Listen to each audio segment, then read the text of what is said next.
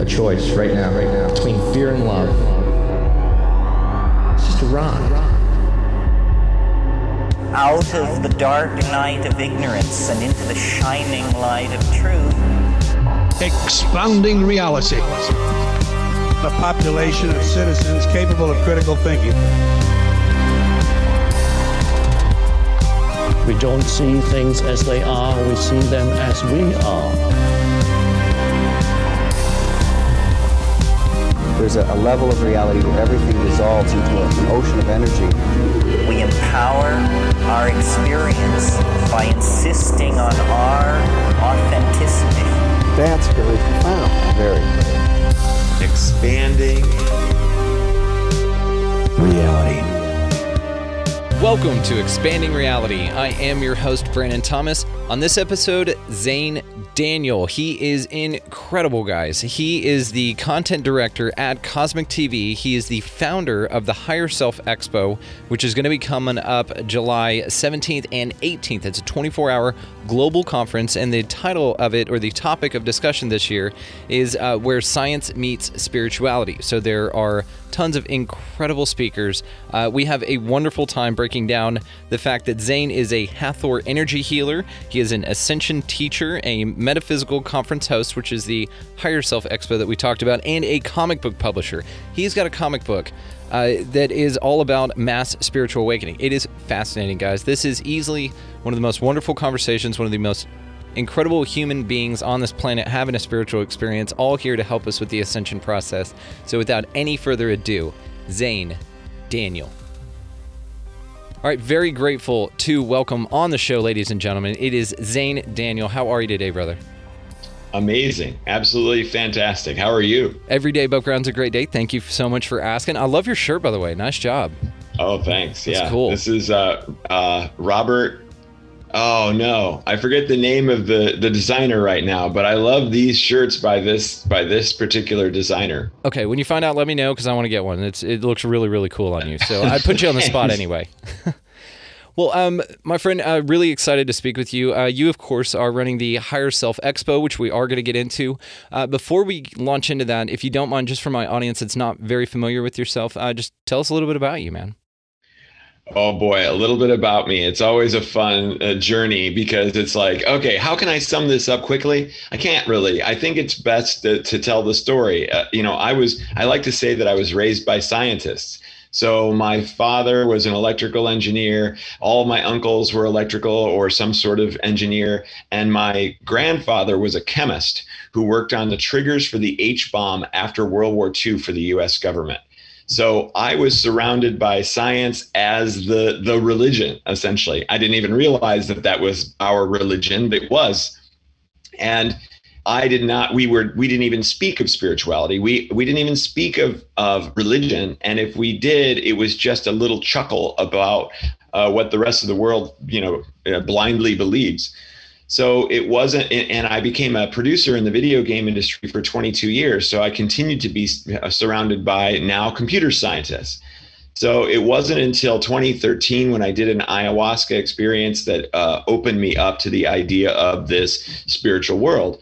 And I would say that it happened immediately. As soon as the experience began, I was speaking to the voice of universal knowledge, and I instantly knew that everything else that I had been really believing and studying and caring about could not explain why I was able to speak to this being. They weren't open to the concept pretty much. So I took my science knowledge and I threw it away and just asked this being of universal knowledge, okay, what should I be doing? How should I be living? What is going on? And it just explained everything to me, that I didn't love enough, that I was being greedy, that there was such a thing as past lives. And I just got like a personal teaching from this voice that lasted the entire ayahuasca experience.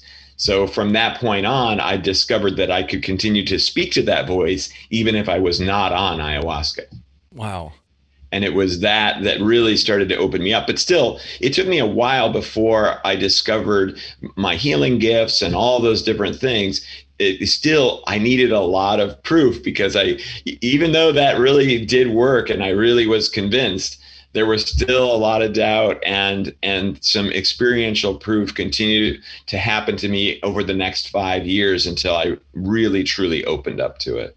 My God, that's incredible. Okay. Yeah. Well, with your psychedelic experience, did you ever do anything before ayahuasca, like mushrooms or LSD or peyote or mescaline or anything? A little bit, but only because it was like a peer pressure sort of situation. I really wasn't into it or open to it. So they were a little bit dud experiences, I would say. I mean, some things happen, I suppose, but I still was pretty closed off. I still looked at it as just some sort of foreign substance that was doing weird, scrambly things to my brain. And it wasn't that I was speaking to any kind of, greatness. It was truly the ayahuasca experience. And so to finish what you had originally asked me, tell you about me, to finish that up. So now I'm a Hathor energy healer. So I work with an extra dimensional collective called the Hathors.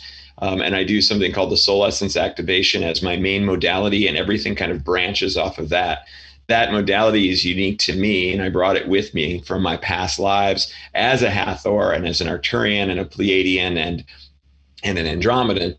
And what's really ended up happening with that is I've filtered into helping people overcome negative spirit attachments, which was really not my intention at all, but it just kind of led in that direction. I had created an ascension course to help people that were not happy, that understood kind of the concepts of spirituality and metaphysics, but they weren't really able to apply them that well to their lives. And so I really started to help. I had kind of a method on how we can apply all those teachings to our day-to-day experience. And then because I had some YouTube videos that took off when I was removing negative entity attachments, people started coming to me saying, your videos work, but the attachments just keep coming back. So I asked the Hathors, what do I do with these people? And they said, put them in your ascension course. So when I did that, then all of a sudden they got it. Their entities were gone forever, and they went on a new path. So I ended up just modifying my ascension course to include more about negative entities and getting rid of them.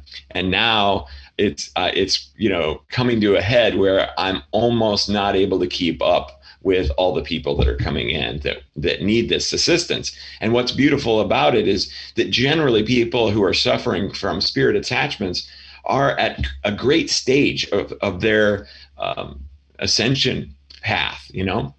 They're open to it, they're excited about it, but they're also being dragged down. So just there's a couple of things that we can do that really make a difference. And now they get to go shooting on their mission, their path, and they're really beautiful results. But that's not all that I do, of course. So I also write and publish my own comic book series called Righteous, about a mass spiritual awakening. This has proven to be very wonderful for the masses. If anybody reads this who is not open to spirituality, I've also imbued the comic book with the soul essence activation. So anyone who reads it receives that Hathor healing. And when they do, they find themselves having a catalyst experience. And so they've written, I've had people write to me and go, I read your comic book.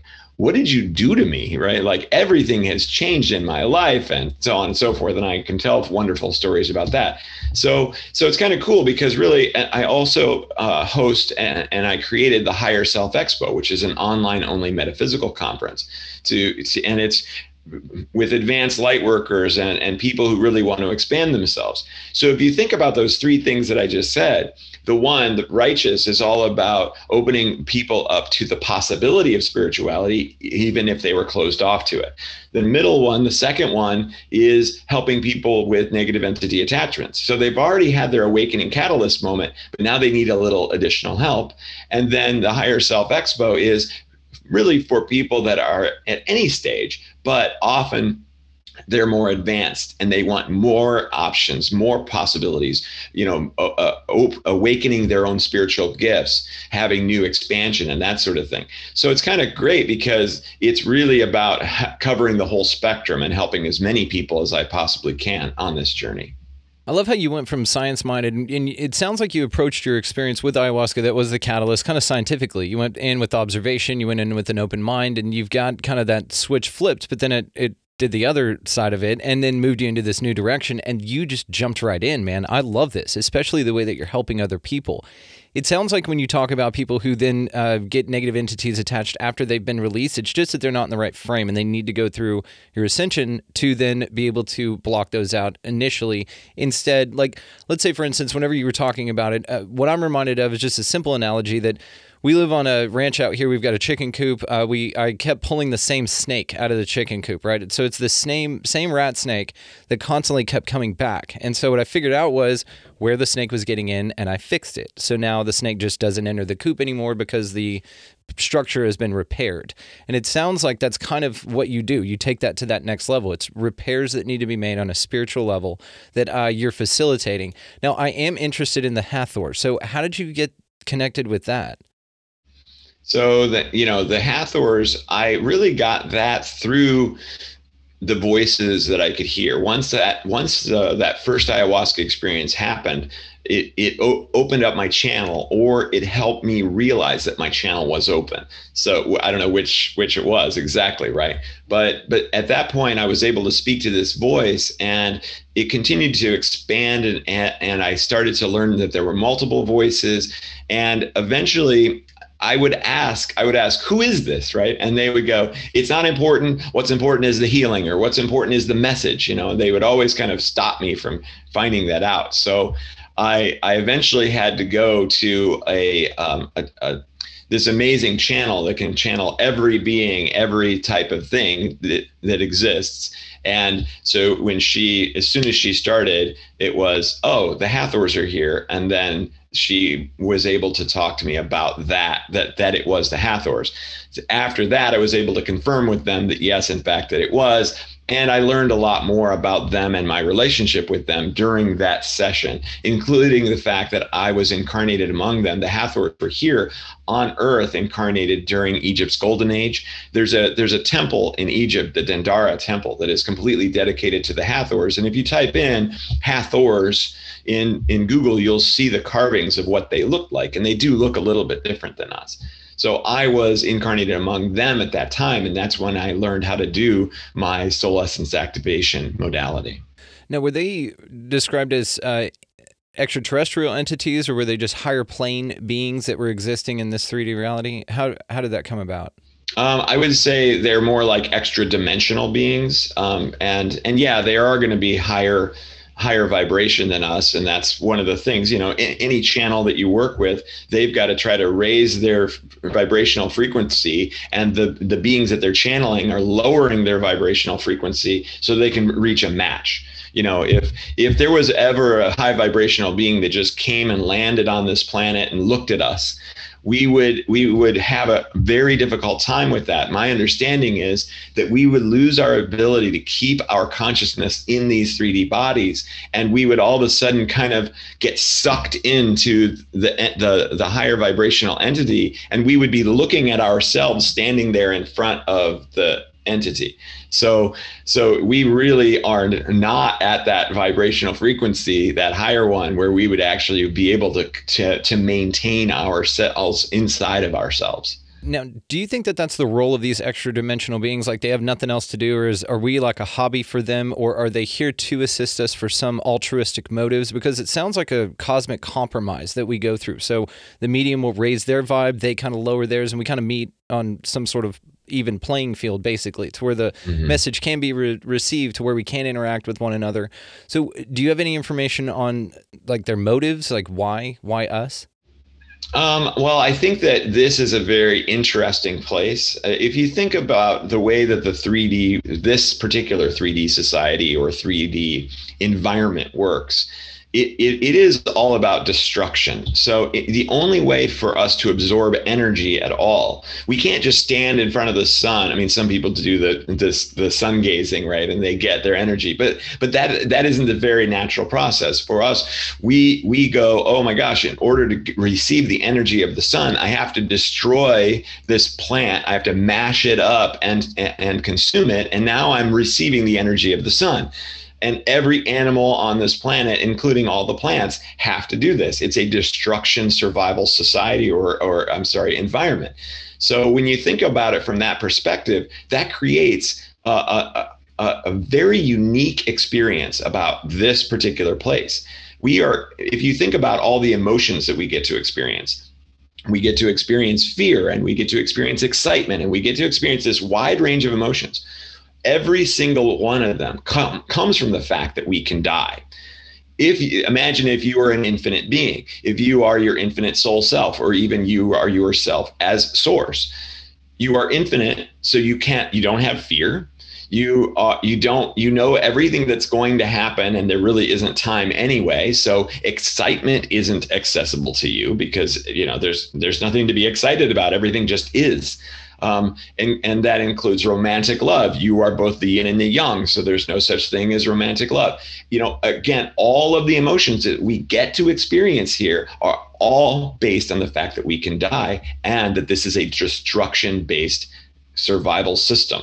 So that makes us very unique and very interesting. If you are your soul self, if you are yourself as source, and you want to experience something other than just constant unconditional love at all times, the best way to do that is to come to Earth and incarnate as one of these beings.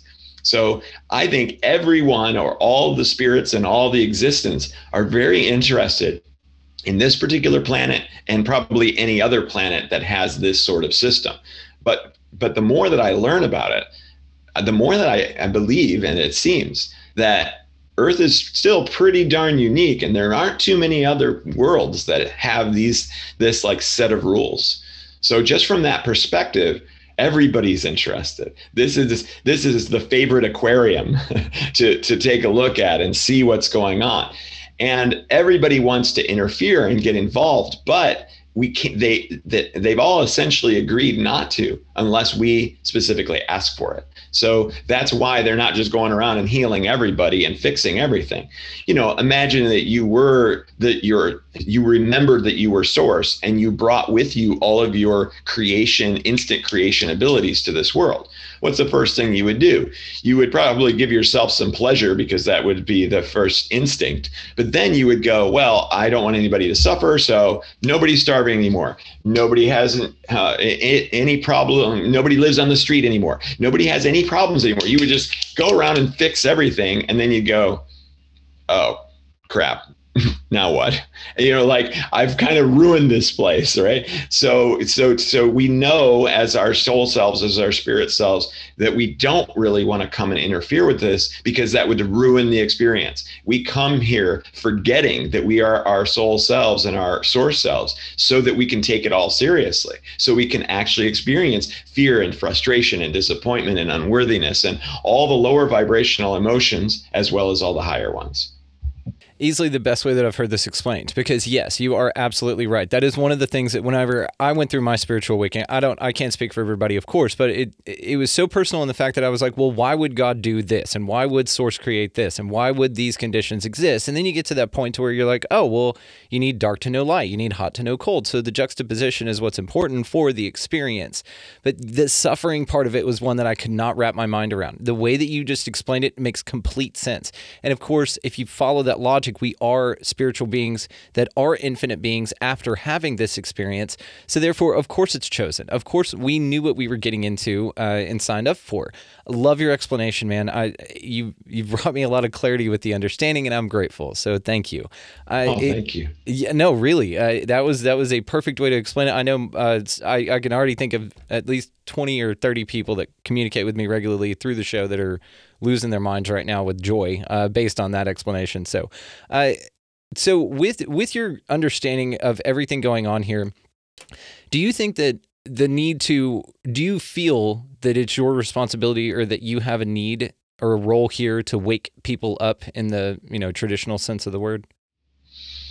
Oh, I love that question. It's very nuanced, actually, because there's so many different ways that we can look at all this. And I talk about desire all the time. Desire is a slightly lower vibrational emotion, but barely, right? Because right above that is acceptance. So, and desire and acceptance are these wonderful opposites. If you are in a state of desire, I need to wake people up. I need to get myself I need to get a new car, right? Whatever it is. that means you are in a position of lack or deficiency. And it's also saying something to the universe.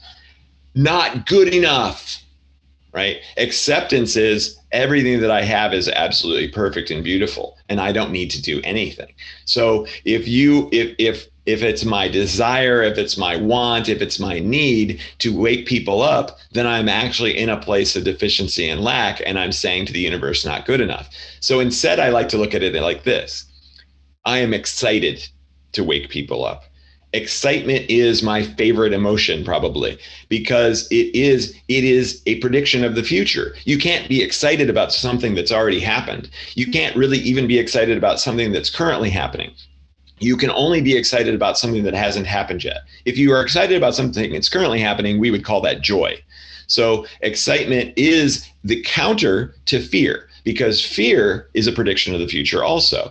And you cannot be afraid of something that's already happened. You cannot be afraid of something that is currently happening. I'm being stung by a bee. I'm afraid of, no, you are being stung by the bee. You might be afraid now that you're going to have an allergic reaction to the bee. So it always changes to something that hasn't happened yet. And the amazing thing about fear is that the less likely the thing is to happen, the more we're afraid of it. And I can go into that if you'd like to, but it's an interesting kind of fun explanation. You want me to? Please, yeah, absolutely. Okay. So think about it. You're working full time and your boss comes to you and he says, there's going to be a layoff in 2 weeks and you're in the bunch. You're getting laid off. Are you afraid about being laid off? In that moment, if you're, yeah, I would say yes. I would say no. You're not afraid that you're going to get laid off. You know you're going to get laid off. It's 100% certainty. I have no fear of that. That is a fact. Now I might start to be afraid of, am I going to be able to pay my bills? Am I going to have to move? Maybe I won't be able to get another job. That's where the fear comes in. So let's say they come and they say, oh, there's like a 5% chance that you're going to get laid off. Are you afraid you're going to get laid off? No, you're less afraid of being laid off because you're more likely, but you're still going to possibly, but still the fear exists in the result of being laid off, not in the act of being laid off. Exactly. So yeah, so now you're not focused on, oh no, am I going to be safe? Am I going to be part of the 5%? You're like, no way. I'm sure I'm getting laid off and I'm worried about all the other stuff. But when it gets to be like a 50-50, now I think we start to go, oh no, I'm afraid I'm going to be one of the 50-50, right? So the less likely it is to happen, the more we fear it. Interesting. Isn't that screwed up? And how good are we at predicting the future? Oh, we're garbage at it. We're terrible at it. If we were good at it all, we'd all be Bitcoin billionaires. So when we focus or when we experience fear, it's not only very, very unlikely to happen, but we can't predict it with any certainty whatsoever. So it's a giant waste of our emotional energy. So I would much rather flip it to that positive one, excitement. If I am excited about things, I'm excited, okay, you're going to get laid off. Okay, well, I'm excited because this is an opportunity to get a new job, maybe to move to a new town. Maybe this was a terrible thing in the first place. So I am excited about the possibility that this is bringing to me. So I'm not saying, to come all the way back to your question now, my mission feels like it is to help wake up as many people as possible. I receive an awful lot of satisfaction and excitement over that experience. So yes, that is definitely the path that I want to take. But it is all about the excitement of it, not necessarily about the want or the desire. This is already one of the most wisdom-filled conversations I've ever had in my life. So it does feel like you are just checking things off in my personal box. So it feels like this is more for me than the listeners. Listeners, you just get to enjoy this as well. I love this idea because I came to the same place. I was like, okay, I got to wake everybody up. Conspiratorial, not necessarily spiritual. I went through that run for quite a long time, and there's a lot of fear involved in it. God, if I don't wake everybody up, then this is going to happen. And then, like you said, predicting the future, which we're garbage at. No matter how good the model for that outcome might be or how likely that outcome looks, there's always some wrenches in the game that the variables that you're not considering, right, scientifically. So what What's interesting, though, that I find about what you just said, of course, is, like I said, the wisdom. I'm kind of mulling it over now. It's making a lot more sense. I'm applying it to myself.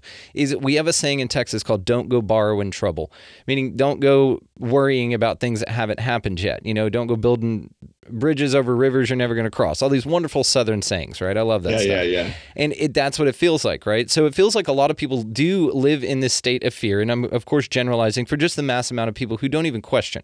It seems to be that they're scared that they are going to exist in this state of fear over things that never happen or are unlikely to happen. And so therefore they just hunker down and get stuck. And they stay in this same little spot right here. What you're saying is a way to reframe the conversation to yourself about the feeling and about the action and about the expectation for your own experience. I love this, man. This is a brilliant way to put it. So keep going, man. What else you got? Okay, well, it is kind of cool because why do we fear? Why do we have fear? We have fear for survival's sake, right? Why is fear? Well, okay, so we have our senses, our five senses. Everybody says we have five senses. We have more, way more. Just think about the balance sense. There's this juice in your ear, right? If you go like this, you can tell that you're leaning forward or leaning back. Like, that's a sense. That's a huge sense. That's the sixth sense. Duh. But anyway, forget all that. One of the senses that most of us do not have is seeing into the future. If we don't have the ability to see into the future, and the future could mean death, then what do we got to do instead? The other thing that we have to think about is we are very soft and squishy.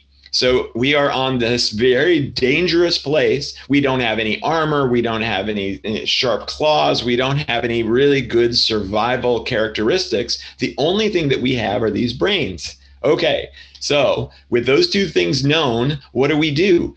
We have to invent every possible scenario so that we can circumnavigate it. So we go, oh, this could happen. The saber-toothed tigers could be drinking water right now. We shouldn't take our turtle shells to the river because at the time when the sun is 5 hands from then that's when they drink. Like we're always predicting everything that could possibly go wrong so that we have an escape plan or a survival plan.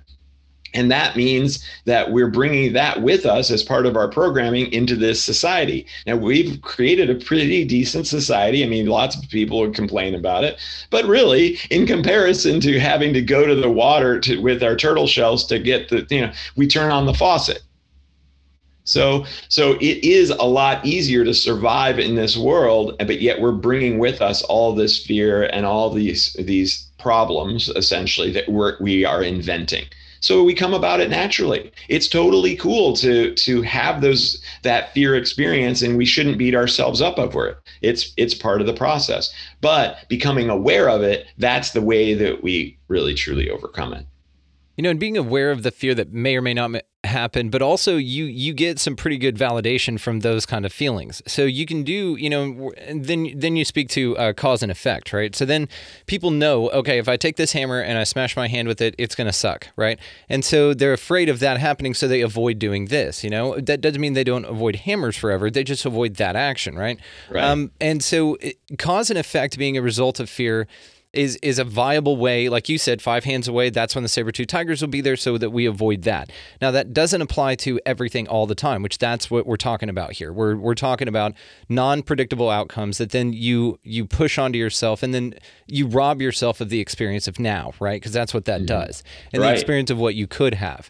Now, what I find interesting about this as well is the repeatable actions in, let's say, paranormal phenomena or UFO phenomena.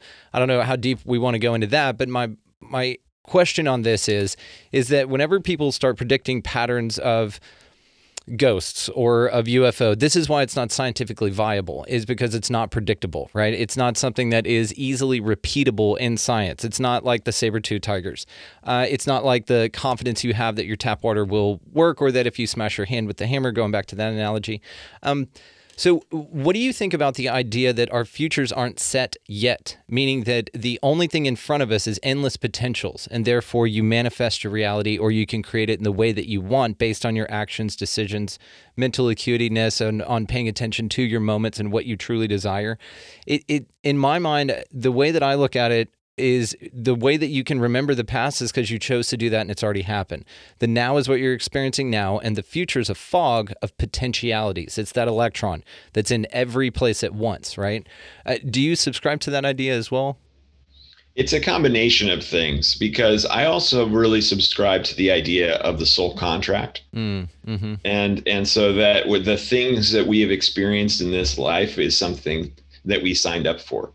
And that I love that, because it's one of the mental healthiest parts of spirituality. It's one of the mentally healthiest concepts in all reality as far as mental health. I mean, it just, if you are in the victim mindset, then you are going to continue to suffer for the rest of your life. If you are in the, oh, I'm powerful, I chose these terrible experiences because I knew I could handle it. I call it soul confidence. So if you are your soul self and you're deciding which character you want to be in this earth existence, then you're going to be like, oh, okay, this one's going to have relationship issues. This one's going to have abuse situations. This one's going to have addiction issues. Okay, I want to do that one because I know that I can handle it, because I know that I can get the lessons out of it.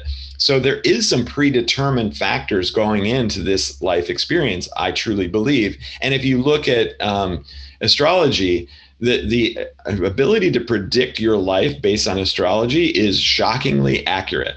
And when I was exposed to that and watched it happen to me exactly, I said, okay, so there is some predeterministic kind of things going on. And so I don't know what the measure of it is. Is it 50% deterministic, 50% free will? Is it 75-25? I don't know. And it's not that important to me, because I enjoy this illusion. And so I'm going to go with it and have a blast here. So it's not as important to me. But still, yeah, there is this factor too of timelines. So you're on all these different timelines. And that's why psychics, when you talk to a psychic and they predict your future, or you ask your guides about the future, the information that you get could be completely inaccurate, because it's based on the timeline that you're currently on. But it could change at any moment. So then all of a sudden you switch to a new timeline, and now that prediction is no longer accurate. The danger in getting some sort of future prediction is that you could believe it so much that you actually keep yourself on that particular timeline, and maybe that prediction isn't what you really truly desire, or wasn't what was destined for you.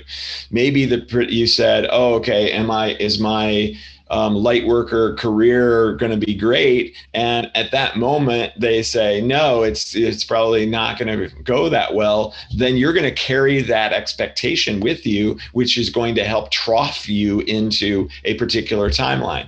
So that, I really do say, embrace as much free will as you possibly can, and enjoy this experience, and just let it all fall out the way that it's supposed to, and don't get all wrapped up in trying to figure out how it's going to go, what's going to happen next, and do I have free will or not? Because that's just the brain trying to put things in boxes.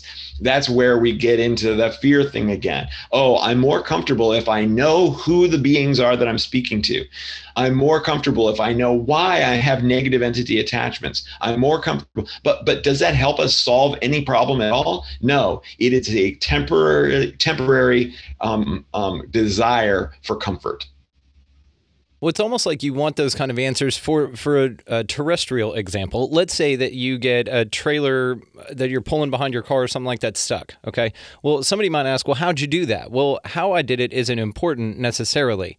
We just need to get it fixed, right? But sometimes the how'd you do that is an important factor or variable in being able to back it out or to solve the problem. Okay. Right. Yeah, that goes back to that primitive brain, right? That the survival brain is better than armor and sharp claws. It's the solving problems and doing our best to shotgun predict the future for every possible outcome so that we survive.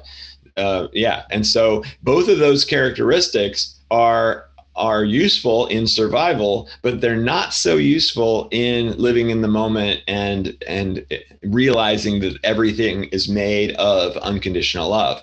It's quite counter to that, and it gets in the way of that process. So it's just a wonderful new challenge that we have to overcome while we're here. I find it to be, a wonderful aspect of this experience, because I know we can transcend it. And we get to do that when I'm working with people in my Ascension program.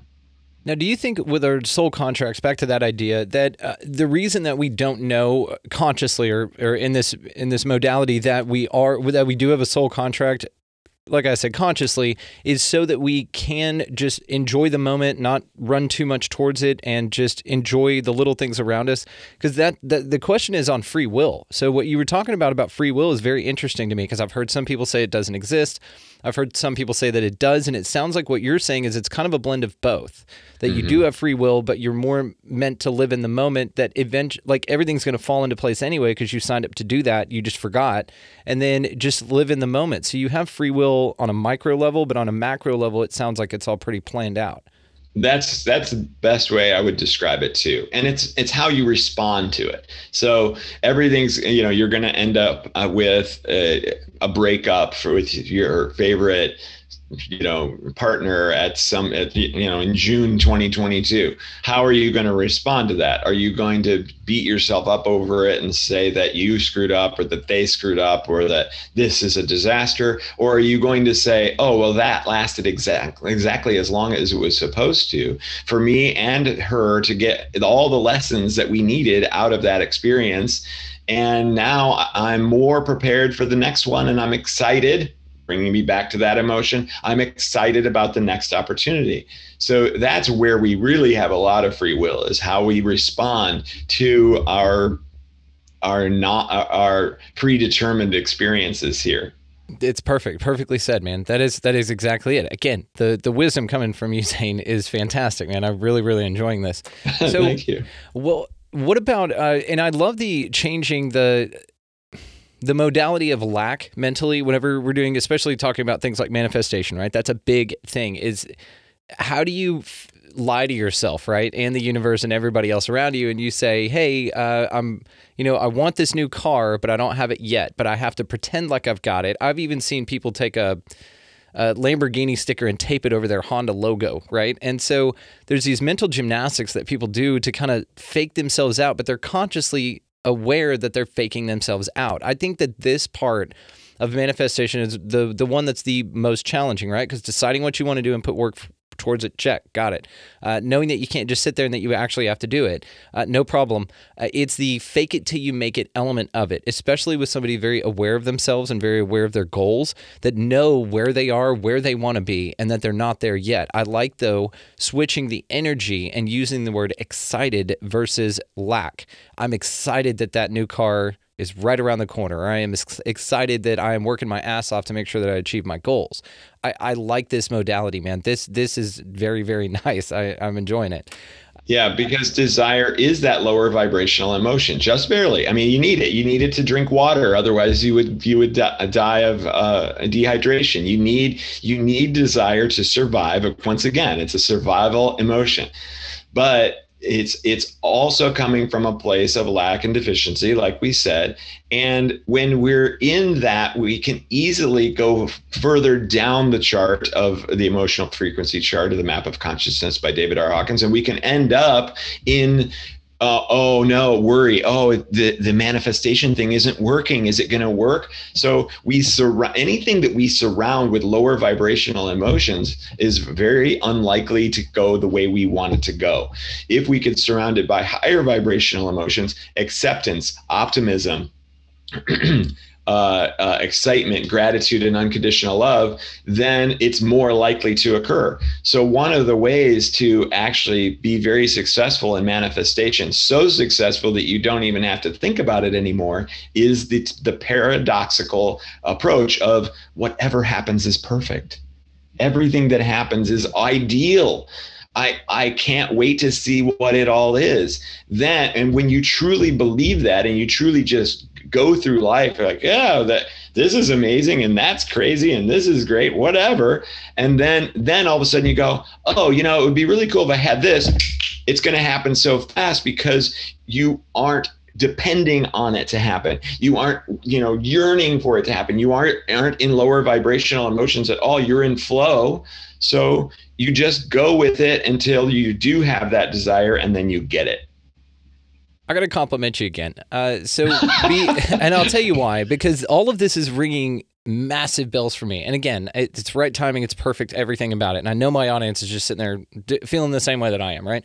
Because let's say, for example, my wife and I do this a lot. I'll tell her, you know, something, right? It doesn't matter. I can't even come up with an example. It doesn't matter. And then she'll go, nuh-uh. And then she'll hear the exact same thing, phrased the exact same way from somebody other than me, and just go, oh, well, I'll be damned. I didn't know that. And I'm over here like, yeah, you did. Because I've had these exact conversations with several folks. I've read a lot of books on the subjects. I've heard it put to me in damn near this exact same way. For some reason, right now, the way you are saying it is resonating with me more than I've ever heard it before.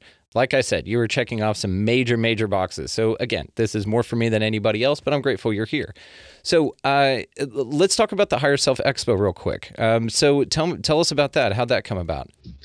Well, that was a response to COVID. So one of the things that I teach people in my program, of course, is, you know, how do we look at things in a positive way? Oh, the pandemic has made life miserable. No, the pandemic has created all kinds of opportunities and possibilities. We're going through a mass awakening. There's so many things. So what did it lead me to do? Well, I am a van lifer, so I travel around the country in a camper van, or usually the continent if Canada wasn't blocked off.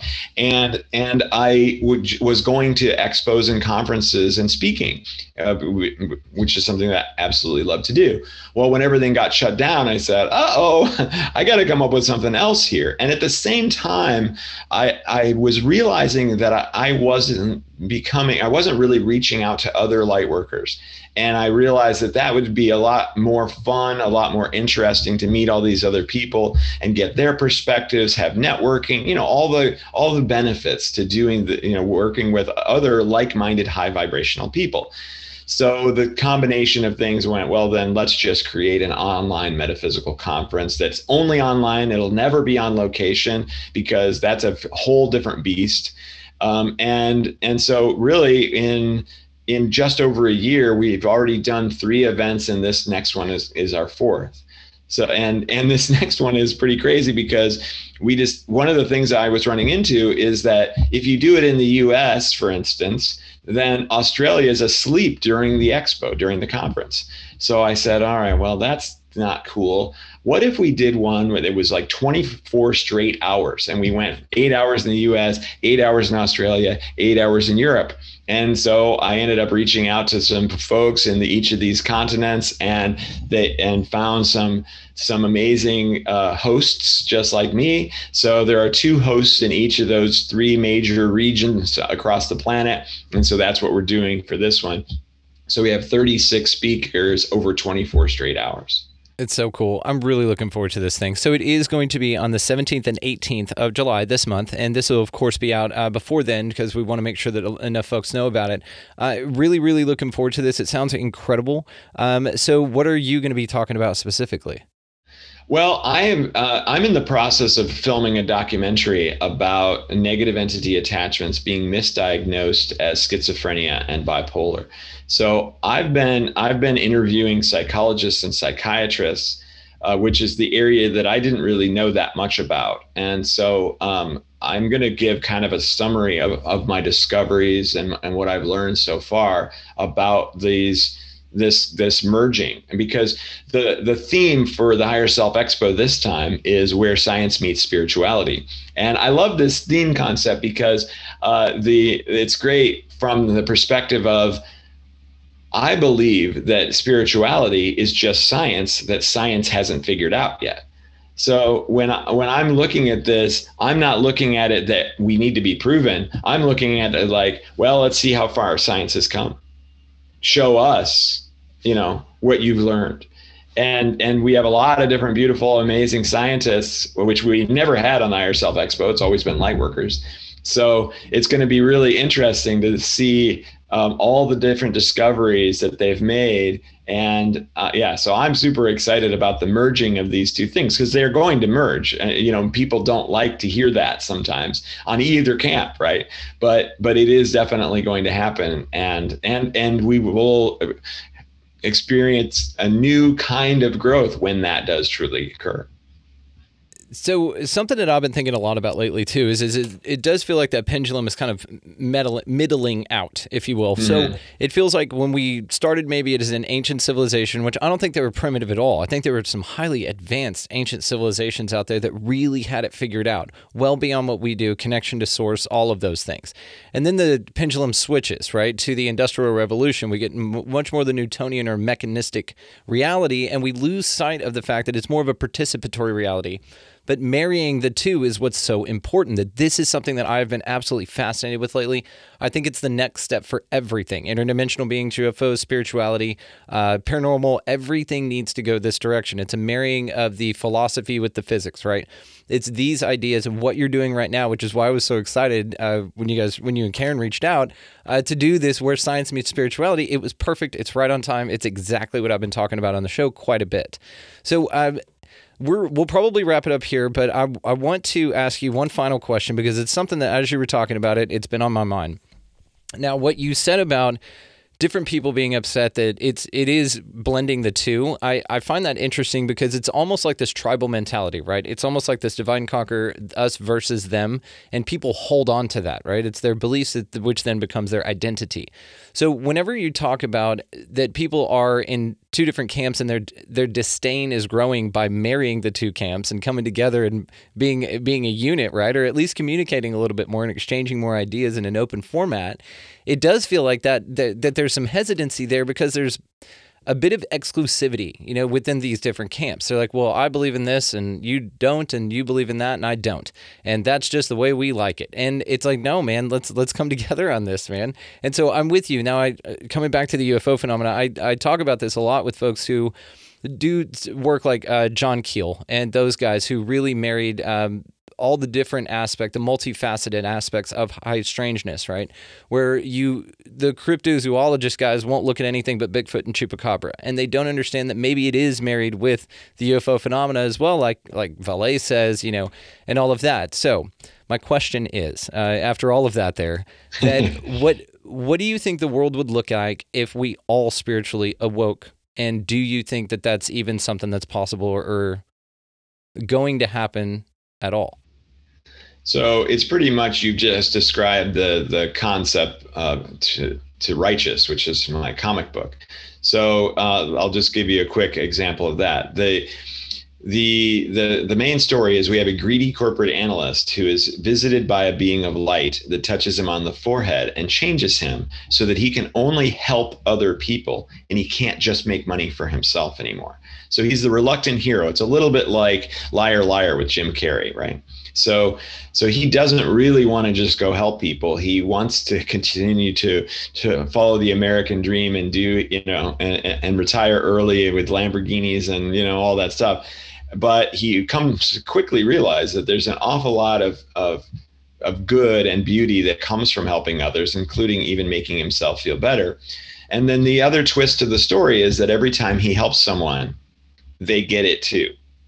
They now need to help others, and so on and so forth. And so essentially it spreads throughout the world. And what happens when that happens? We are almost instantly transformed into a utopian society, because we switch from being this selfish perspective to being a helping perspective. And when we are a helping perspective, then nobody suffers anymore. We are doing everything that we can to help those who don't have enough food, who don't have shelter, who are suffering from mental illness, that are, on and on and on and on. And so I see that, I liken that to a spiritual awakening. So that's what I truly believe happens even when 51% of the population says, oh, I believe in this whole spiritual concept, I get it, and I only want to help other people. then you will see it change so fast.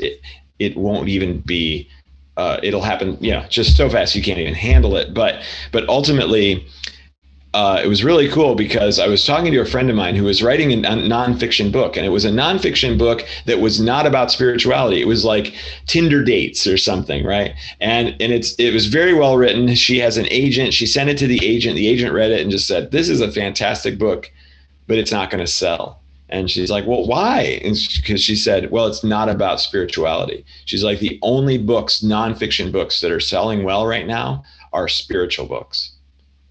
That 51% is happening really soon. Yep, I feel that as well. It's a great way to put it. Now, it brings me back to what you said at the beginning about there has to be dichotomy here. There has to be suffering. There has to be that for us to learn the lessons that we're learning, or to have the experience that this place is designed for, because it is so special. So what would we do with a utopian society? I mean, everything would be wonderful, but it's kind of like in The Matrix, right? Whenever he said, look, we made one perfect, but they wouldn't accept the programming and everything shut down. So do you think that spiritual awakening, that we get to a certain point and then the world just ends, or the experience just like the lights come on and everybody's like, all right, you beat the simulation, nice job. Yeah, it could very well be. I do like that concept, but I look at it a little bit like this. If, let's say, you are your soul self, right? You are your spiritual self. You are observing infinity with unconditional love. And it's so obvious, right? It's just like so obvious that everything is unconditional love.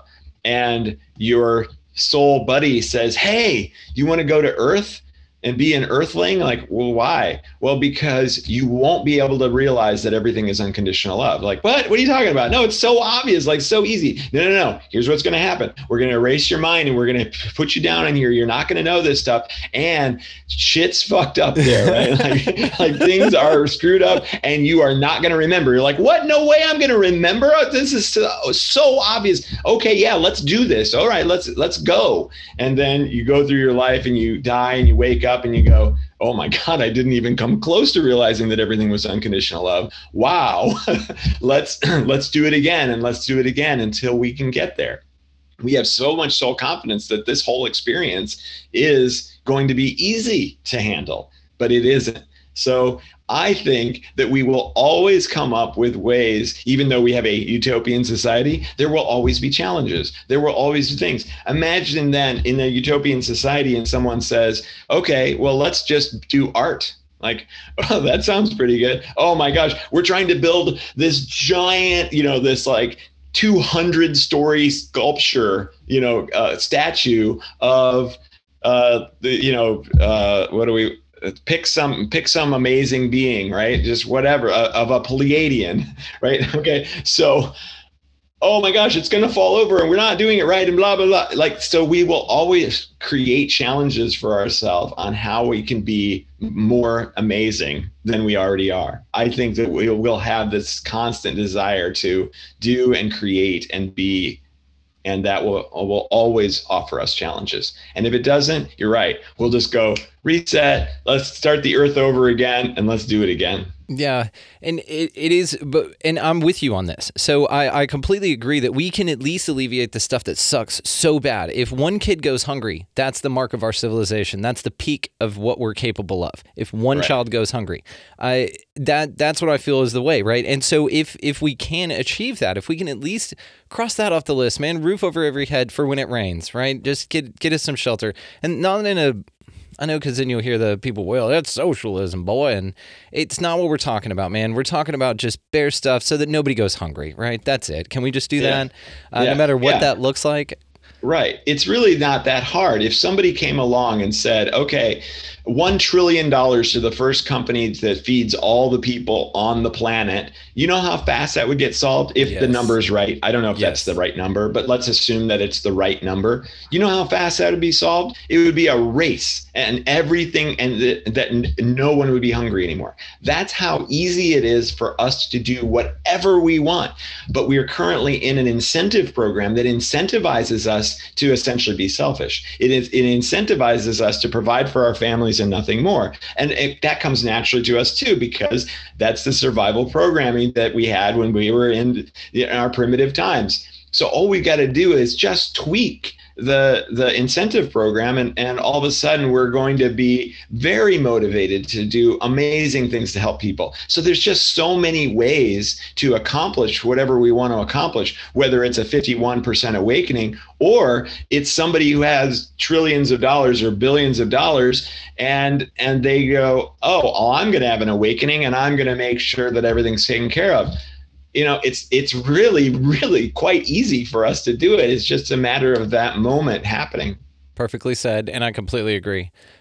So do you think that in our time, like that, we're witnessing the pendulum switch, not only of the marrying of the sciences and the ideas, but also of like that maybe the spiritual community and the UFO community won't be minorities anymore, that basically it will flip to more of a 51%. Do you think that we'll see that in our lifetimes? That's a good question. And the answer to that is, let's find out. I love it. I love this. Zane, I cannot thank you enough, man. Did you have any closing remarks or anything? I'm going to be linking, of course, all the ways to find you down in the show notes, especially the Higher Self Expo. Nice. Apologies. Yeah, no problem. I did have one other thought about that whole fear-based survival thing. And it's a really interesting perspective on when we watch the news. People really love to watch the news. And I was thinking about, like, why do people want to watch this horrible thing? It tells us all this terrible stuff that's going on.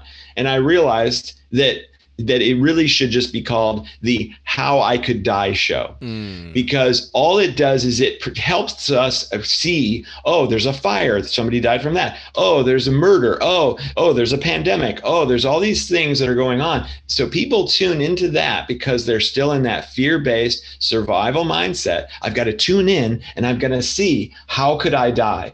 And why do we want to know that? Because it's in that programming still to say, okay, if I could die that way, I've got to circumnavigate that possibility. Oh, if I could die that way, I've got to circumnavigate that possibility.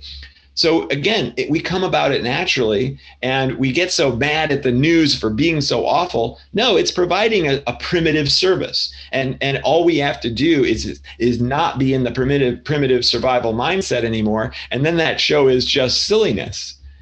And then I have to throw in that when the How I Could Die show is telling us everything's going to be fine, then something else comes up to create the How I Could Die show. And that might be the conspiracy theorists, right? So they're going, oh, the How I Could Die show says we're going to be fine. We got problems. So we're going to invent all the possible other ways that we could die. And then what happens? Everybody flocks to that and gets all excited about that. The only way to handle all of this is to go, I'm not afraid of anything. Bring it on. I am here to see it all, to witness it all, to experience it all. I am not afraid of the actual disease. I am not afraid of the cure to the disease, the cure. I don't care, right? Like, I am not afraid of those things. And so I'm going to take action based on excitement rather than fear. I cannot wait for people to hear this, man, and for more people to listen to you and to get exposed to your work. Zane, dude, I cannot thank you enough, man. This has been incredible. I agree completely. Thank you so much. Well, I'm looking forward to the expo, and I'm really looking forward to speaking with you again, your Soul Tribe, man. So we'll definitely do this again in the future, okay? Looking forward to it. Thank you. Beyond grateful to Zane Daniel for his time on the show today. All the ways, of course, guys, to find him will be linked down in the show notes, as well as the Higher Self Expo. You guys definitely check that thing out. Again, it is going to be July 17th and 18th. Online is the only way, and it is beautiful. It's going to be incredible. Tons of great speakers. I've got a few more that I'm going to be speaking with as well. So it's going to be kind of a little series here, a mini series ahead of the expo. They've asked me to interview a few of the guests and speakers, and I would love that. So I'm honored just even to be considered. So thank you guys so much for including me, Zane. So for this show, guys, y'all can find us at expandingrealitypodcast.com. That is where the links to all of the socials will be. This video, of course, will be up on on YouTube. If you guys have not taken advantage of the entire video element to the show, go ahead and do that, guys. It's totally free. Just go check it out. Subscribe, like, and share. Sharing is always a great way to get messages like this out, and I'm incredibly grateful to all of you for doing that. As well, on the website is the Patreon. You guys know how that works. If you find the show valuable, throw us a little something, and whatever you can. If you can't, then I understand. It's okay. So the music underneath this guy is Vinny the Saint. Check him out for sure. Linktree is down in the show notes as well. And then, of course, you guys know what I'm going to say. Go out into your world this week and pick up a piece of litter. Pet any animal that you come across with your permission, of course. Be nice. Then get out of the left-hand lane, because that's a pain in the ass. Nothing stifles ascension of the human consciousness like riding in the left-hand lane with people behind you wanting to pass. So get out of the left-hand lane. That's your first step to ascension. So that's cool. Other than that, guys, go out into your world this week and just be good to one another. Thank you all so much for listening. We'll see you next time.